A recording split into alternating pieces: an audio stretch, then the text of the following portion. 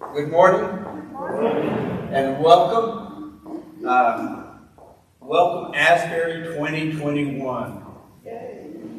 My name is Tom Tarver. I'm the lead pastor here at Asbury in Corpus Christi. I'm glad that we can begin our first Sunday in 2021 together, whether we're here in Community Life Building or at home.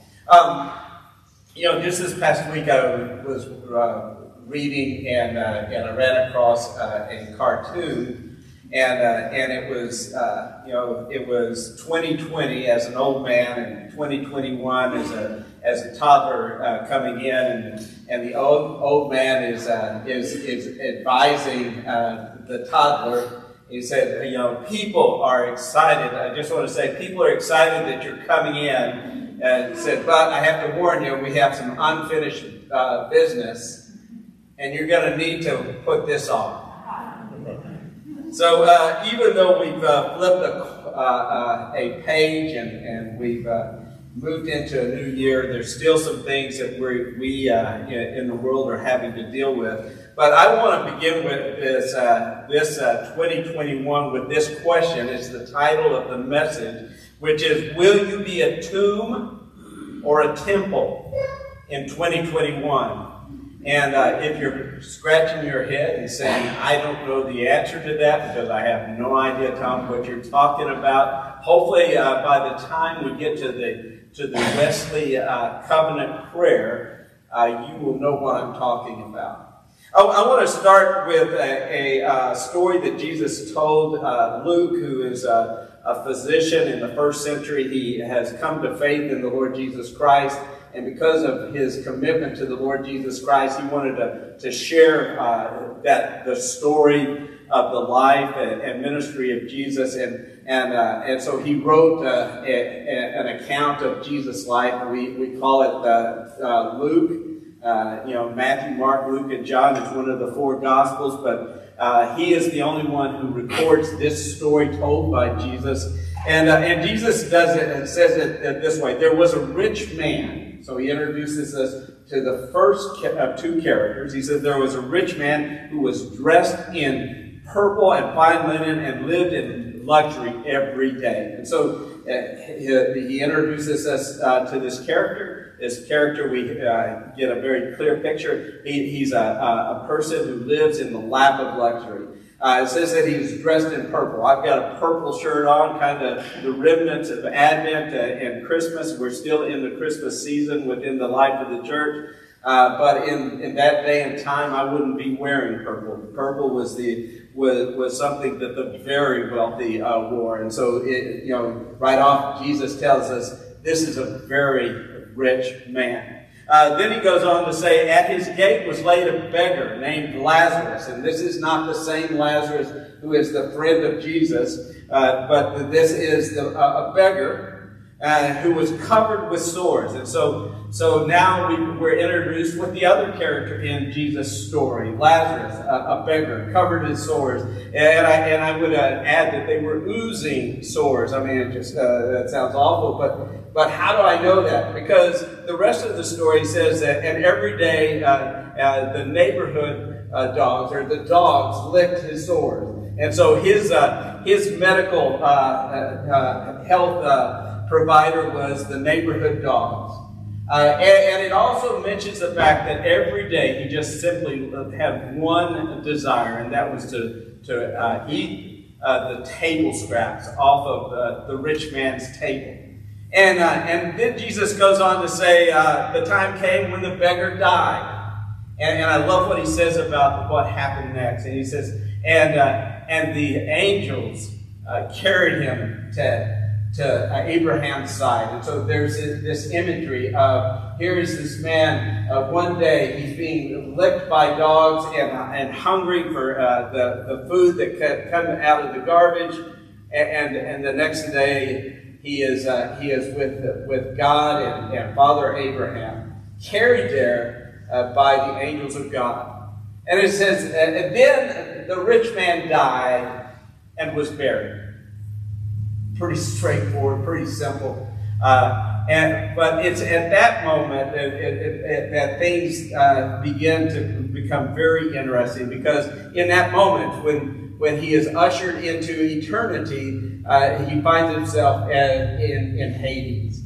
And in Hades, he looks up and he sees Father Abraham and Lazarus beside him. And he calls up to Abraham, Father Abraham, please allow Lazarus to dip his finger in the water and come down and just and give me relief.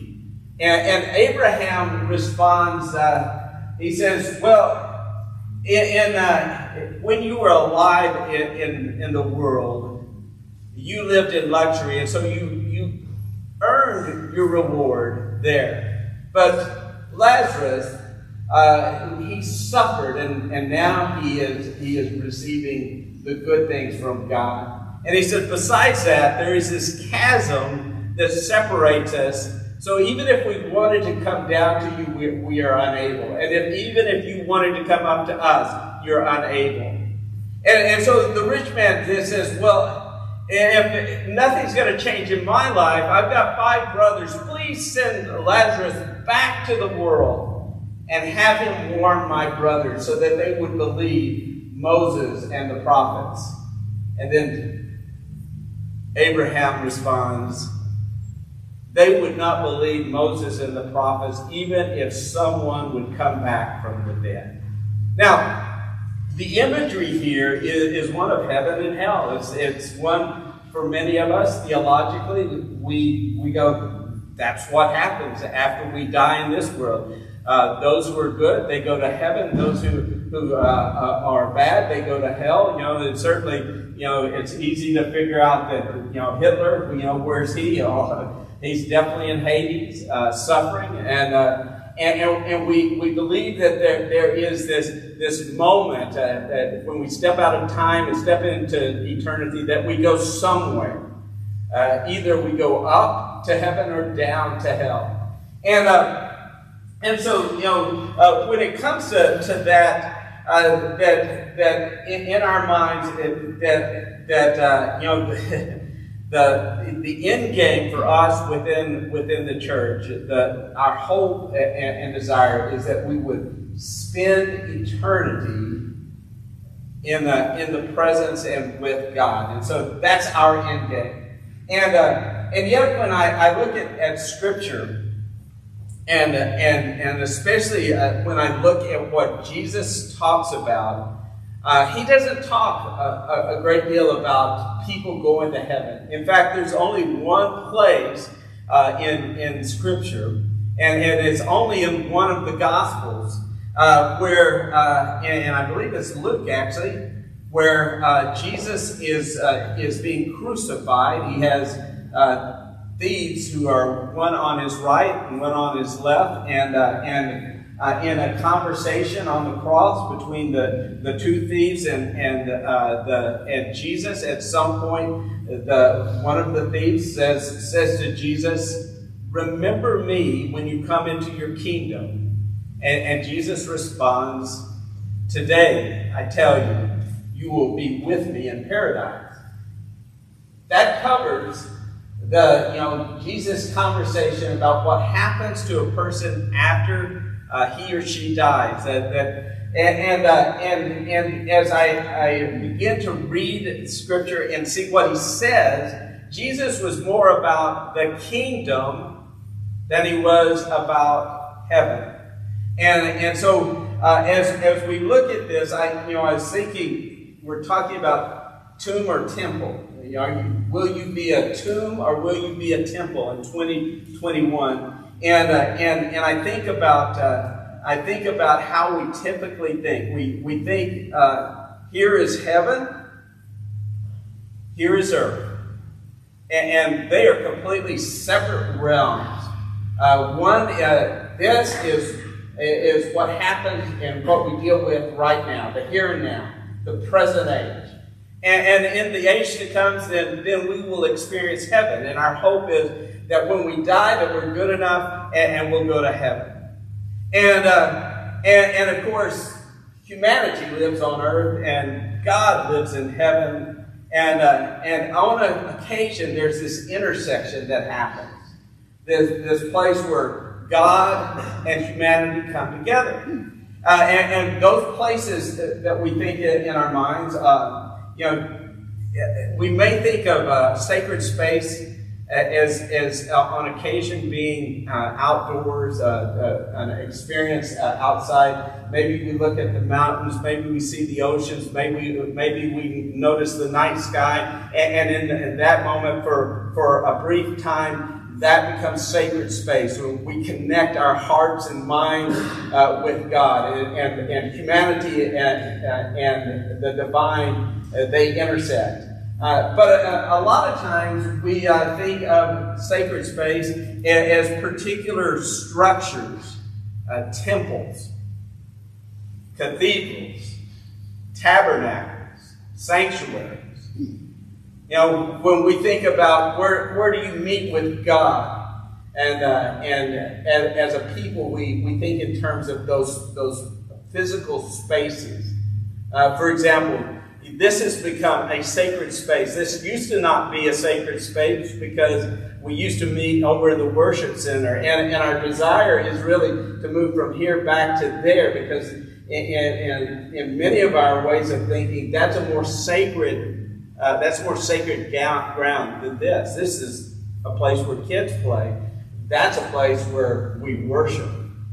And even within the context of the life of this community, that was always looked at as temporary. That wasn't the real sacred space. That wasn't the sanctuary.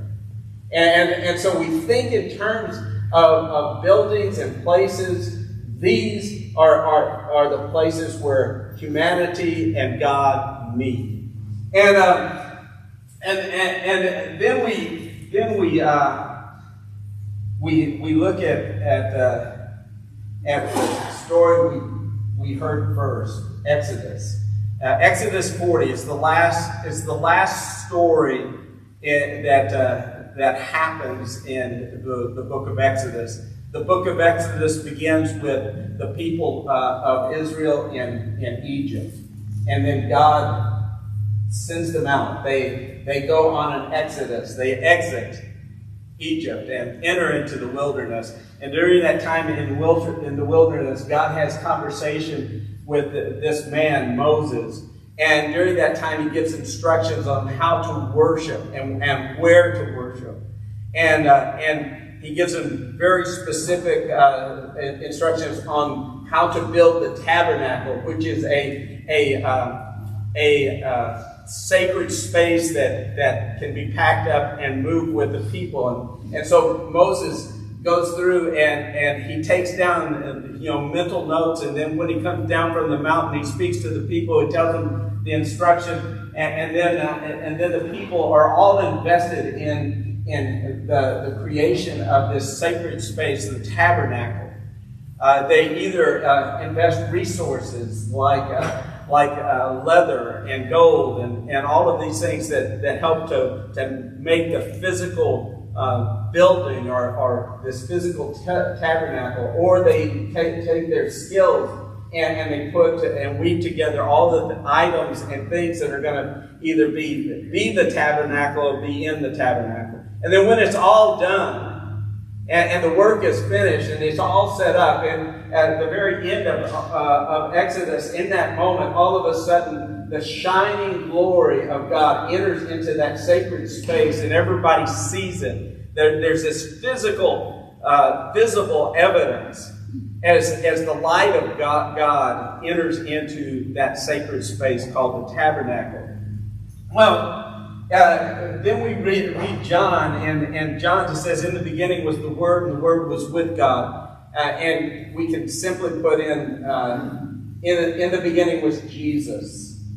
And Jesus was with God, and Jesus was God. And then it goes on to talk about how God created. He spoke life into being. And it's very clear that Jesus was a part of that creative moment. God the Father, God the Son, and God the Holy Spirit. And then Jesus, it says, he the Word, Jesus, became flesh and dwelt among us. And I've heard this many times, and I finally checked it out. Probably not finally, but I again checked it out for myself, because I've heard that the word dwelt among us really means he tabernacled. You know, drawing from that Hebrew scripture imagery that we just read earlier, and that he tabernacled. In other words, Jesus became the tent where the presence of God dwelt. And he became the intersection. It wasn't a building, it wasn't a place, it was a person, and that person was Jesus Christ. That the plan of God, the desire of God, the end game of God had entered into that time and place in the person of Jesus Christ. God's end game is that this heaven, this earth, would someday be this, heaven and earth. If you go to the end of the story, the end of the book, which is a gathering of stories and a gathering of books, you'll read in Revelation 21 and 22 that it talks about, and I saw a new heaven and a new earth. And so God's desire is not to get, his end game is not to get you and me into heaven. God's end game is to get heaven into you and me. Not after we die, but now. His desire is that heaven and earth come together, and we see it in the person of Jesus Christ. But here's the interesting thing. As we continue to read the scripture, we then find out that glory of God, which dwelt in the tabernacle among the Hebrew children who were slaves but had become free and were in the desert, had moved into a person, Jesus Christ. And then Jesus had allowed or invited us to allow the fire and light and glory of God to dwell in us. Now, how do I know that? Again, it is very helpful to go and see what the first century Christians were thinking, those who had spent time in the presence of Jesus, or who later came to know Jesus after his resurrection. And Paul is one of those. One day he was a Jewish man who was trying to destroy the church. The next he encountered the living Lord Jesus Christ, and he was one who was trying to help the church grow. And he wrote a number of letters. I believe it was 14 or 15. I can count them up in my head, but you can do the same thing when you go home. So he wrote a number of letters, and he wrote a couple of letters to the Corinthians, first century Christians who were living in the city of Corinth. And in both of them, he talks about us being temples. In 1 Corinthians 3, 16 and 17, he says, "Don't you know that you yourselves are God's temple?" That you yourselves are God's temple. And that God's Spirit dwells in you and in your midst. If anyone destroys God's temple, God will destroy that person, for God's temple is sacred. And who is God's temple? We are. We are sacred. And you together are that temple. He says it again in 1 Corinthians 6, 19 through 20. Do you not know that your bodies are temples of the Holy Spirit who is in you, whom you have received from God? You are not your own. You were bought at a price. Therefore, honor God with your bodies. Again, he sent a second letter to the Corinthians, 2 Corinthians 6, 16. What agreement is there between the temple of God and idols? For we are the temple of the living God. As God has said, I will live with them and walk among them, and I will be their God, and they will be my people. That imagery is straight out of the garden. In the cool of the day, God walked with Adam. And God's desire is to bring heaven and earth together in his people, the temple of God, you and me.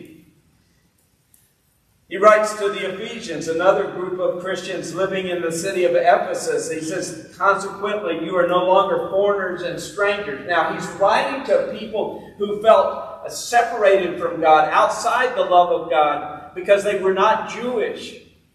And he's saying, at one time you were foreigners and strangers. But what does he go on to write?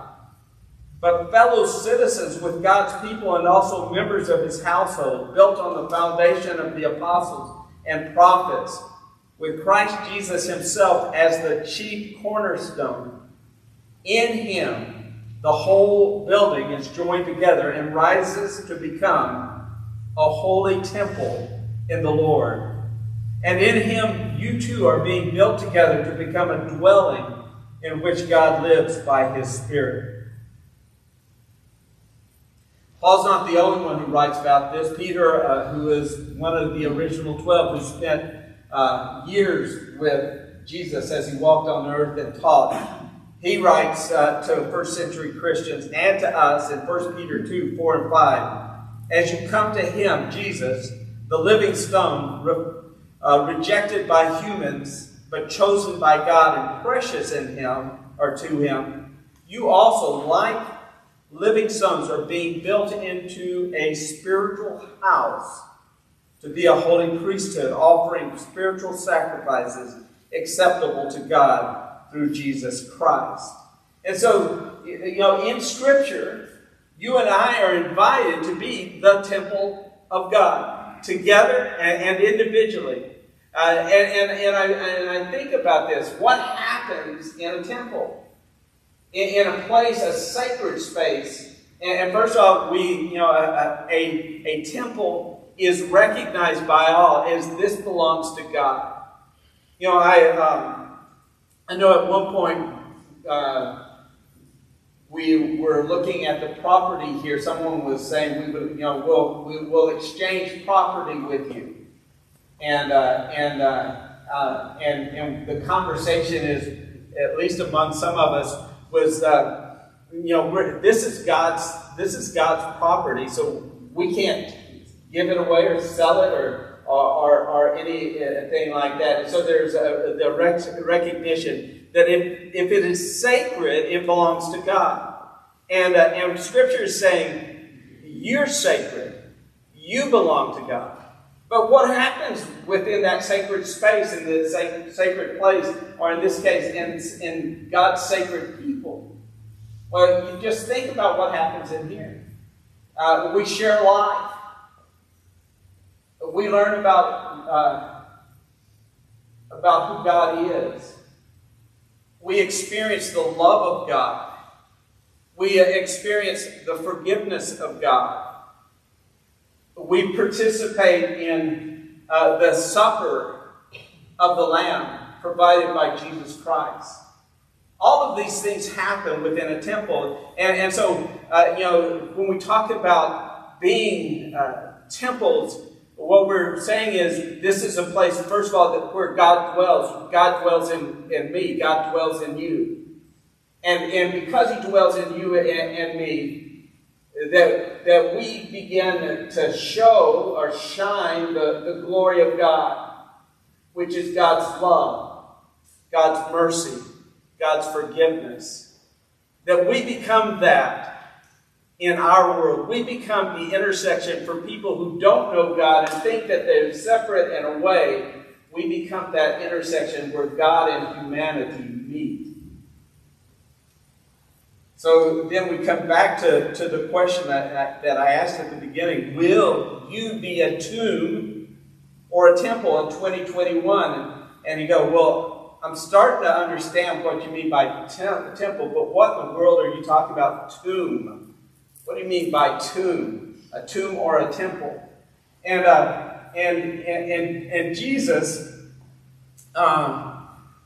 was toward the end of his last days in his earthly ministry, as prior to his death and resurrection, just days before all of that happened, he's in conversation, in conflict with a lot of folks, but especially with religious folks. Good, church-going citizens of Israel. And what he says to those good, church-going citizens of Israel is you are like whitewashed tombs, which look beautiful on the outside, but on the inside are full of the bones of the dead and everything unclean. And he was just saying, for here is God's representative, God's tabernacle in human form, and you're resisting the grace of God, the mercy of God, the love of God. That on the outside you look like you're doing everything right, but on the inside you're a mess. And you're really helping other people's faith to die. You're a tomb. And so when I talk about, will you be a tomb or a temple? That's what I'm talking about. Will you allow the fresh breeze of God's Spirit to move in your life? And I think about that. First of all, are you willing to allow God to be present in your life on the inside? And I was thinking about this word willing. The will is connected to the words and actions. And Jesus talked about two sons of a man. The man comes to the one son, and he says, will you go out and work in the field? And the boy says, no, I won't, Dad. And then a little later on, he repents of those words, and he goes out and works. And the other one he goes to, he says, will you go out and work in the field? And he says, yes, Dad, I'll go right out there and work in the fields. And as soon as Dad leaves, he just keeps playing on the computer. He never leaves his room. And Jesus said, well, which one did the will of the Father? Well, one had the right words, but the other had the right actions. And so when we talk about willing means not only am I agreeable to God's presence, but I recognize it means that my words and my actions are going to change because of the presence of God. And it's that changed life that draws attention. And then the other thing is will you be welcoming? And welcoming is like you put out the welcome mat, you open the door, you allow God to come in. But when God comes in and we say we're welcoming, what we're saying is we're willing to have our world interrupted by the people that God brings into our lives. Again, Luke records one chapter earlier about the response of religious people to the presence of Jesus and what Jesus was doing. And he says, this is how they describe Jesus. This man welcomes sinners and eats with them. That was how they saw Jesus. He was very welcoming to people they wouldn't welcome. So in 2021, are you willing to be a temple rather than a tomb and welcome those that God would bring into our lives? Are you willing to see people as possibilities and sacred space, and to value them over our anything else that we might have, because that's what and who God values. So, again, I ask you, will you be a tomb or a temple in 2021? And as a part of today's message, we're gonna close in prayer together, and it's the Wesley Covenant prayer. And as we move into this, as we pray this together, this actually is saying, yes, I will be a temple in 2021. I am willing to allow God to work in me to welcome the sinners and to eat with them. And so let's join together in this prayer. I am no longer my own, but thine. Put me to what thou wilt. Rank me with whom thou wilt. Put me to doing. Put me to suffering. Let me be employed by thee, or laid aside for thee. Exalted for thee, or brought low for thee. Let me be full. Let me be empty. Let me have all things. Let me have nothing. I freely and heartily yield all things to thy pleasure and disposal. And now, O glorious and blessed God, Father, Son, and Holy Spirit, thou art mine, and I am thine. So be it. And the covenant which I have made on earth, let it be ratified in heaven. Amen. With that, I invite you to prepare your hearts as we prepare to receive the elements, the bread and the wine.